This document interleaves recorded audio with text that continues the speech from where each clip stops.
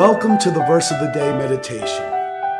Today's verse is 2 Corinthians 4:7, which reads, "But we have this treasure in jars of clay to show that the surpassing power belongs to God and not to us."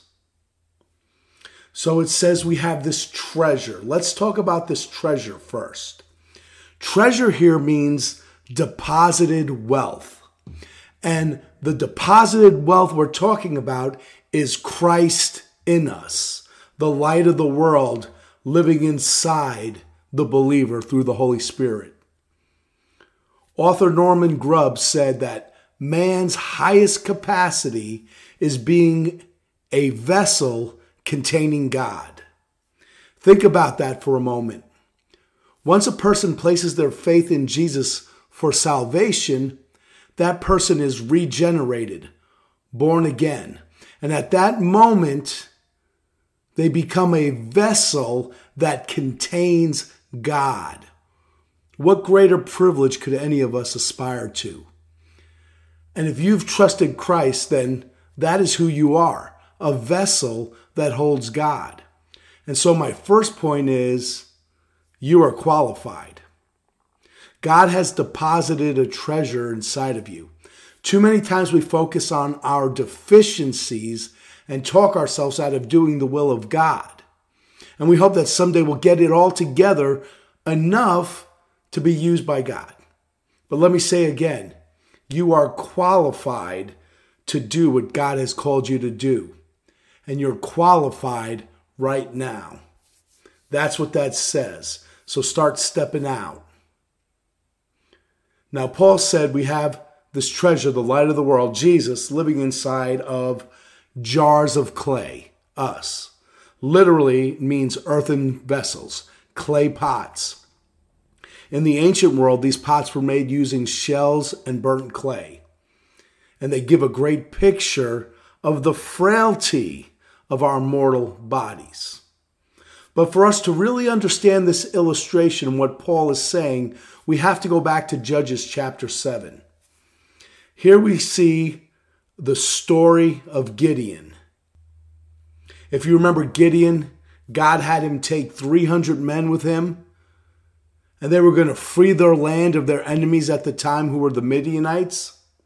But watch this. If you remember the strange battle plan that God gave him, each man had a trumpet and a torch and a pitcher or an earthen vessel, a jar of clay. And they took the torches and they put them inside the earthen vessels, which hid the light. But when they got close to the enemy, they broke the earthen vessels.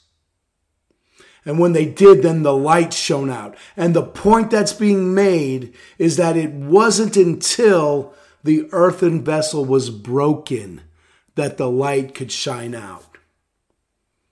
Have you been through some stuff? Have you felt broken at times from failures and flaws? Well, that leads to my next point. Don't be ashamed of your scars. Don't be ashamed of your brokenness, because that treasure that's inside of you really is visible to the world through that brokenness. The rock band Switchfoot has a song called "Where the Light Shines Through." In it, lead singer John Foreman says, "Your scars shine like dark stars." And then he says this, "Your wounds are where the light shines through." Your wounds are where the light shines through.